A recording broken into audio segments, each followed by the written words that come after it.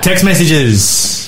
Okay, in relationship to the squirrel went berserk in the St. Anne Catholic Church and broke the crucifix. Somebody's texted in to say this: maybe we should obey the second commandments. An angel was sent to remind them via a squirrel. Well, that's an interesting thought. The second commandment says, "Thou shalt not make any carved image." And, of course, their carved image was kind of smashed by the squirrel overnight. Bit of a sad thing. I mean, to be honest, this is a church that dates back to 1670, I should say. And, you know, significant pieces of artwork, I don't like to see them get damaged. But at the same time, they shouldn't be a object of that's used in a worship context. The Bible's very, very clear about that. Okay, somebody texted in about COVID, the COVID story, to mention that the flu kills 650,000 people worldwide every year. And, you know, untold millions get it, but have survived, etc. Could it be that COVID's actually being used to increase the duration of the pandemic? Well, I'm not sure how that would work. It's an interesting thought. I'm sorry, the lockdown. The lockdown could be used to increase the duration of the pandemic. Something I will say, though, because people bring that up a lot, like, oh, the flu kills so many people, But essentially, like, the thing about the flu is that we know what it is and we have various solutions to it, whereas when COVID come on the scene and is still on the scene, we have no idea what it is. We have no solutions for it. No idea what its potential was. Exactly. Mm-hmm. So I think it's like people often point that out a lot. Like, how many people die from the flu? But it's like, yeah, but we understand the flu. Yeah, it could have been, you know, in the early days we didn't know. It could have been the Spanish flu. I mean, something as severe as that. It turned out not to be. Mm-hmm. But in the early stages, we certainly had no idea what the results were going to be. 100%. Fear is being used for a much darker reason. Well, hey, as many people have said, you don't waste a good crisis. Fear is being used for a much darker reason. Most will wake up too late. In the last 12 months, the world has changed at an astonishing rate and never returned to the good old days. The Bible told us so. The only good news is that Jesus is coming soon. This is what I love about the Bible, you know. I've read the end of the book. I know how it finishes. And I actually find it really hard to put myself in the shoes of somebody who doesn't believe in the Bible and who doesn't know how it's all going to end and doesn't know the end of the story. I sometimes, you know, sense the fear and sense the anxiety that there is in our world. You know, the Bible talks about at the end of time, men's hearts failing them for fear for the things that are coming on the world. And anxiety has definitely become, you know, one of the greatest pandemics that we're dealing with right now. And I just don't I can't relate to that. I just can't relate to that because I know how it ends. Jesus comes back. You know, Amen. Bad things to go through. And every time these bad things happen, it kind of plays into the hands of Christians. Right. Because beyond that, we have hope. Exactly. Yes. Exactly. And it's almost like the more people do against Christianity, the more it plays into the hands of Christians, because as Christians, we're just going to turn around and say, well, yeah, the Bible said it would be like that at the end of time. The Bible said you would do that. The Bible said you would say that. You know, because, and it said this thousands of years ago. And, well, you're fighting against the Bible, but you're actually fulfilling exactly what the Bible said. And the harder you fight, the more you fulfill it. You know, I can speak from experience of being on the outside and coming in. Yes. And just, it's so powerful. Like, I think that particularly amongst our young people, in a broader sense of, I'm not trying to generalize or I'm not trying to, you know, speak to anyone, but there is this sense of like, oh, you know, the Bible prophecy is, you know, it's there. We know it's the thing that establishes our faith, and it was really important to a lot of people. But, you know, now we're just kind of riding it out and doing our thing with Jesus. But I'm like, man, for me anyway, coming into the church, the Bible prophecy gave me so much hope. Because like, especially like for me, I was very a-religious. It wasn't that I was like an atheist or anything, but just being an a-religious person, I'm like, I'm not going to give my life to something unless I know that there's some proof. And that's, you know, firstly, that's what Bible prophecy gave to me, was like, testable proof that God really is who he says he is. But furthermore, the way that it speaks into the events, I mean, I just remember I had so many questions about the world around me, so many questions that led me to a point, like, you know, just looking at injustice and stuff and struggling with things in my own life where I was like, man, what is even the point of living? What's the point of life? What's the point of going on if we live and die and we're just faced with more confronting circumstances every single day? If things just get harder, what's the point? And it's like, ultimately, you know, we find in the Bible that, like, the point is that we have somewhere to go. We have hope. We have, and something more, not only in the life to come, but in the life that we have right now. And I can speak from experience that understanding that has changed my life.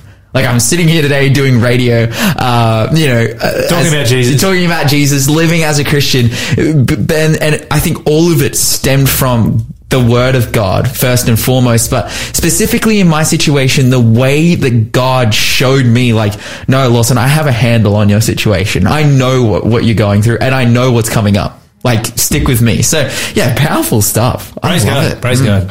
Let's go to our Bible study, our 20 million movement Bible study. So 20 million people all studying the same passage of the Bible at the same time. You get to be part of the movement today. That's pretty exciting.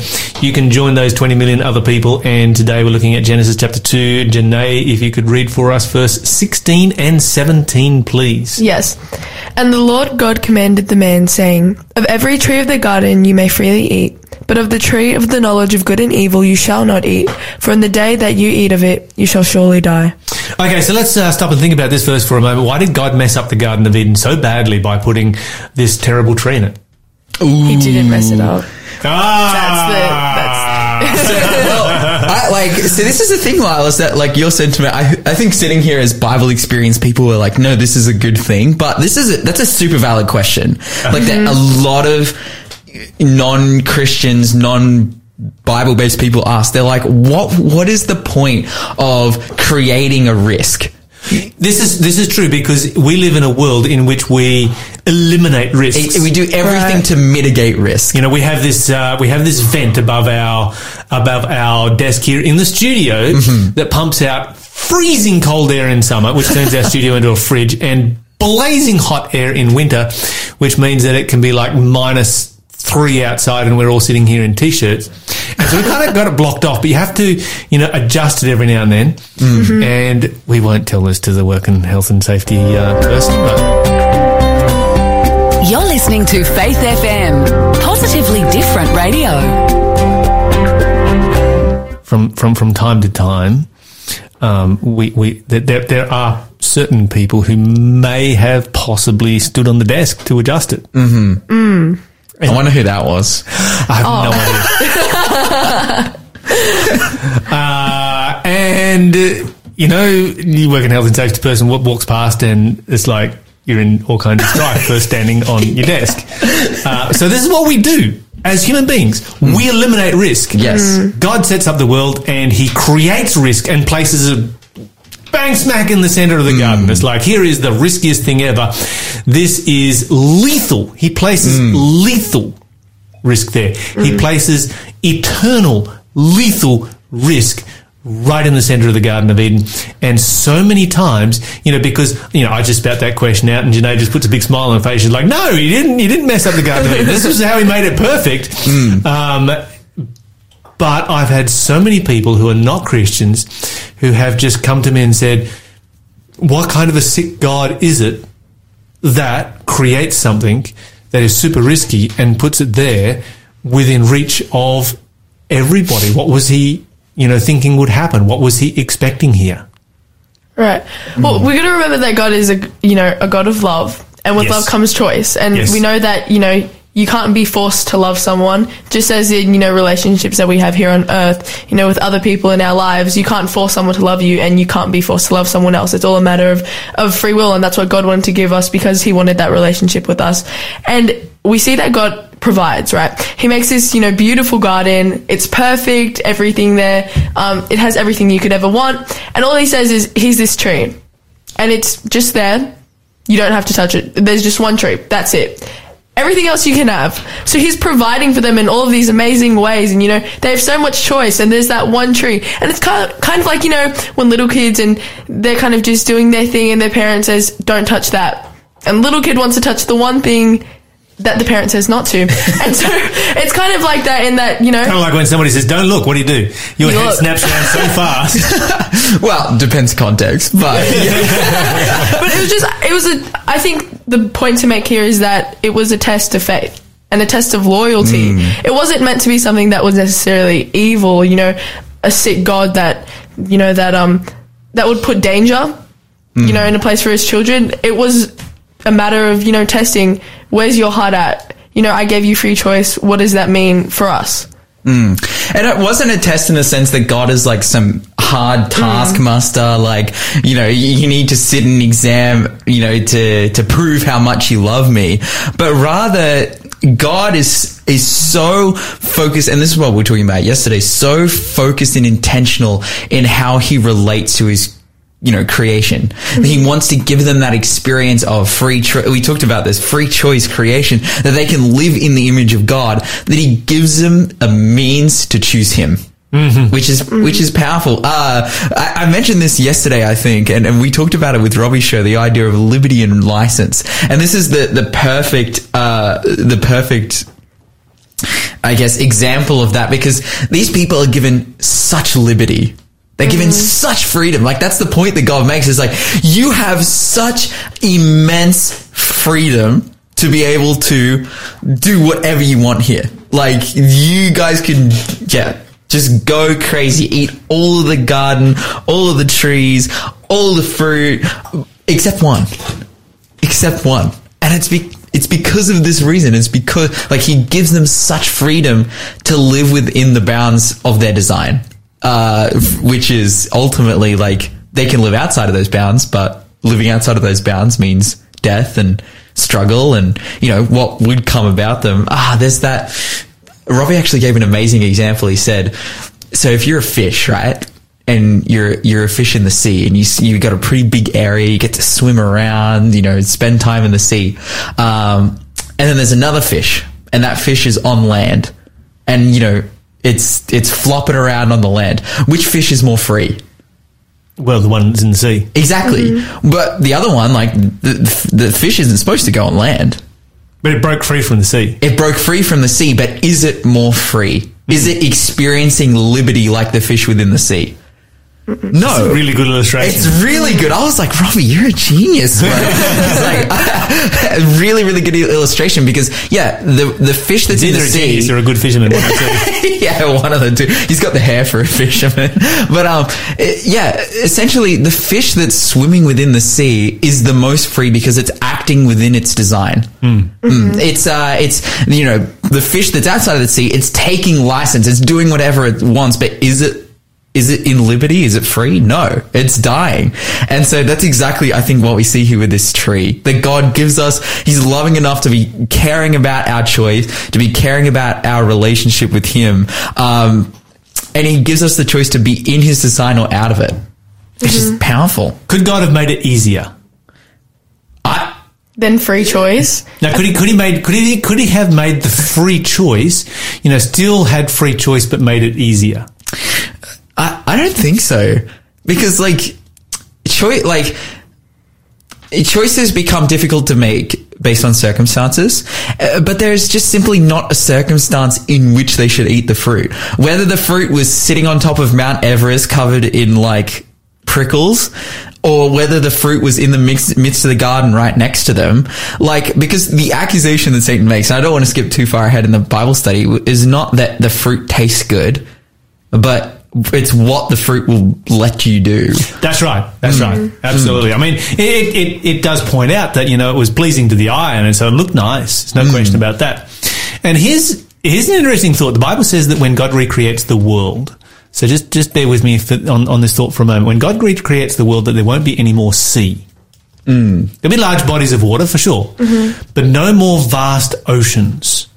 And the implication is that that's how the world used to be. Before the flood, we didn't have the vast, wasteless, empty oceans that we have today.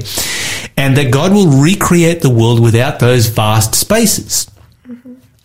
Okay, so if that is the case, and we don't have those vast oceans in the new, we didn't have those vast oceans. That means that there would be a lot of land space would have existed on our world in the time of Adam and Eve. And think about the size of the planet compared to a human being. It's big. It's a big world. Pretty big. Yes. And you think about this for a moment. In the entire world, right, the whole planet, there's just one tree. Just one. That's it. Just one. And I sort of think about, okay, God's creating this world. Satan has rebelled. If God comes to Satan and says, well, I'm creating a perfect world down there, so you can't go down there, then of course Satan's going to turn around and say, well, thank you, God, because you just proved my accusation correct, that you are not a God of love, but rather you are a God of coercion. Yeah, because this is what he's accusing God of. God, you've got a law. If you've got a law, then you're a God of coercion. You're not a God of love. He's saying you can't have love and law together. Those two can't coexist. God's saying, no, my law is a law of love. These accusations are flying backwards and forwards in heaven. A lot of people are confused over it. There are angels who decide to follow Satan. God is creating this world, and Satan's wondering, well, do I get access to the world? And so God says, fine, I'll give you access to the world. Right. But I only give you access to one tree. I'm not giving you access to the whole planet. You can't go around just persecuting people. I'll give you access to one tree. And if they choose to be persecuted by you, right? If they go and say, yeah, we're going to interact with Satan, they have that free choice. Right. And the tragedy is that our world, the only one that ever did, chose to interact with Satan, and that interaction did not go well. Right. Yeah, bro. Right. So I don't think that God could have made it much easier than, and it's not like God, took the tree of the knowledge of good and evil, dug a big hole, put it in the hole and covered it over with leaves so that we would, well, you accidentally fell in there and landed on top of the tree and now you've touched it and now you're condemned, It wasn't that God was setting up a trap. He put it in a very public place so that it could be easily recognized by everyone, because some people are like, oh, why do you put it in the middle of the garden? Well, you wouldn't want it to be sort of wandering through the bush somewhere and accidentally start eating from some random tree that you'd never seen before. Right. And guys like, well, you shouldn't have eaten of that one because that's the one that I pointed out was the tree of the knowledge of good and evil. And you're like, well, how was I supposed to know? Right. God's not doing that. God's putting it in a very, very public place so that everybody, as Adam and Eve, they go out and populate the earth, everybody can know and identify exactly what this tree is and know and identify exactly why it is there. You're listening to the Breakfast Show podcast on Faith FM. Positively different. Right, Bible study. Bible study time. We need to go back to our Bible study over here, and there's some really important issues that are coming out in the tree of the knowledge of good and evil that's in the Garden of Eden. Somebody texted through, let's not forget that sin started in heaven. Many angels fell because of Satan. Wow. Adam and Eve needed to be tested as the obedient angels in heaven. They also had to make a choice. And, of course, if they did not have to make that choice, then they would have been a robot. Right. They had to make that choice because love exists. 100%.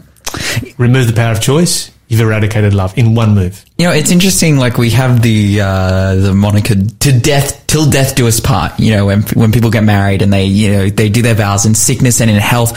And the point is that even in the most adverse situations, those people will continue to self-sacrifice to choose each other. No matter what. And we were talking earlier about, is the tree of knowledge good and evil a trap? Is it, is God trying to catch them out? Is God trying to get them? No. The point is that God is not into April Fools. 100%. No. That is not where God goes. He's not into April Fools. But also, God put Satan there as well. The point is God's not trying to catch them out, but he's just the same as we say, till death do us part, which is that we'll continue to choose the other person no matter how adverse the circumstances are. That was the point of, the tree being in the midst of the garden and Satan being there, that, you have the potential to have adverse circumstances that test your choice.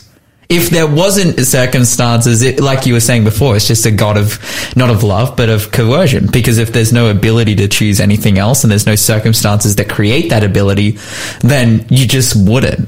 And then that's not loving. Absolutely. Most assuredly. During the break, Janae, you were sharing some thoughts there that you had that I thought were very good and needed to be shared. Remind us what again it was that you were talking about. Yeah, so I was just talking about how the tree and this so-called, test was an offer from God, and that offer from his perspective, there we got it out, was that that he was basically saying, I'm here for you. I created you. I want to be part of your life. I've done all of these things, and I'm not expecting, a reward. I'm not expecting you to come running back. I'm not forcing you to, but rather this offer is here. And it's up to you to take that offer. And ultimately we see that, that offer wasn't taken up. And that Adam and Eve basically summarize sin. Just that one action is what summarizes sin, is that it is turning away from that offer. And so when we look at it today, from our own, lives and the journeys that we've come from, it is up to us to once again take up that offer and to respond. Because he just wants to know whether we would, whether we want to follow him, whether we love him, whether we will, commit to a relationship with him. Just as Lawson was talking about marriage, it is about commitment to God, and whether we're going to do that for ourselves and for others. Absolutely, yeah. No, I think that's a really valid point. Thank you for sharing. It tells us about the nature of God, and it tells us about the nature of the relationship that he wants to have with us, because just merely the fact of the tree being there tells us that God is offering a relationship. Because if the tree wasn't there, then the power of choice would not be there. And if the power of choice was not there, God couldn't offer a relationship, because you can't have a relationship with a robot. Power of choice is what differentiates between a robot and a person. Isn't it so interesting? Like, I think of, just in fiction, this idea of paradise and how it never, and there's that classic saying as well, like, trouble in paradise. How there's always, like, whenever there's like a paradise situation, I just think of movies and stuff where it's like, it always ends up, something goes wrong because, the people get bored, there's something more for them, Whereas, and that's because it's like, this existence without, it's ultimately usually the paradise that's portrayed as a place without circumstances, without consequences, without choice. You're just supposed to, like, sit down, shut up, and be happy. And it's like, God is so smart. He's not giving us that. He's not giving us this forced state of joy or bliss or nirvana or whatever. No, he's giving us a real life. Real relationship, real ability to grow, which is, the question comes up, if heaven's perfect, then does the grass grow?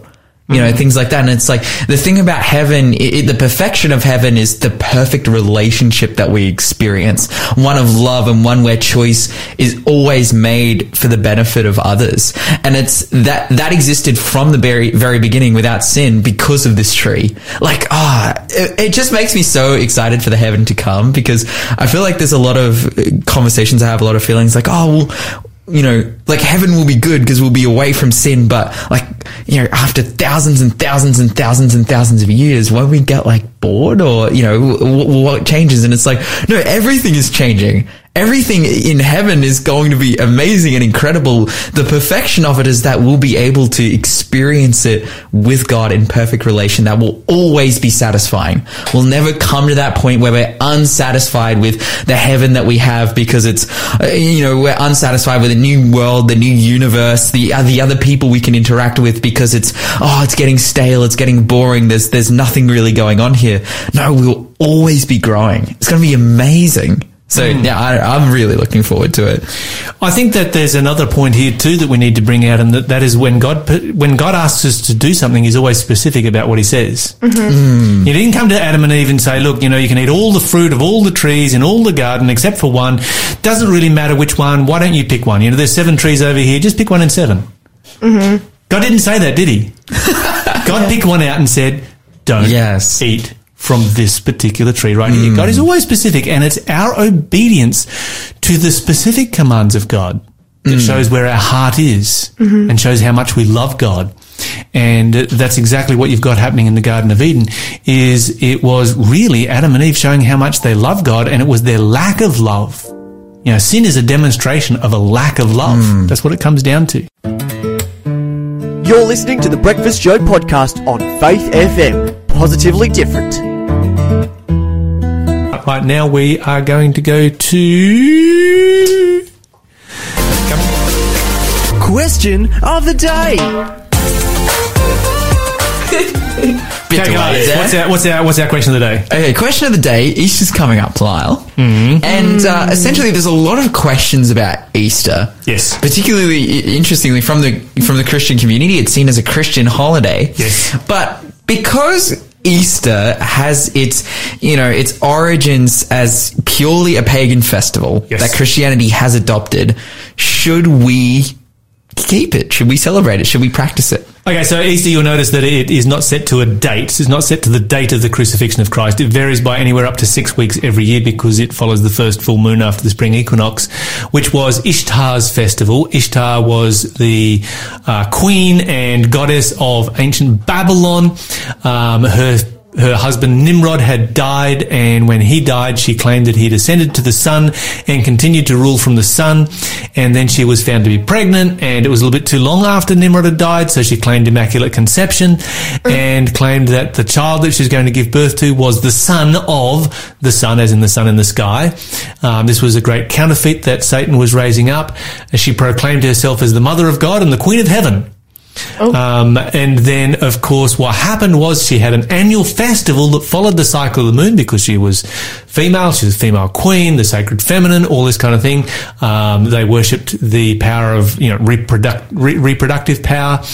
And so her festival followed the cycle of the moon. And before her festival one year, her son was killed in a hunting accident. Tammuz was killed.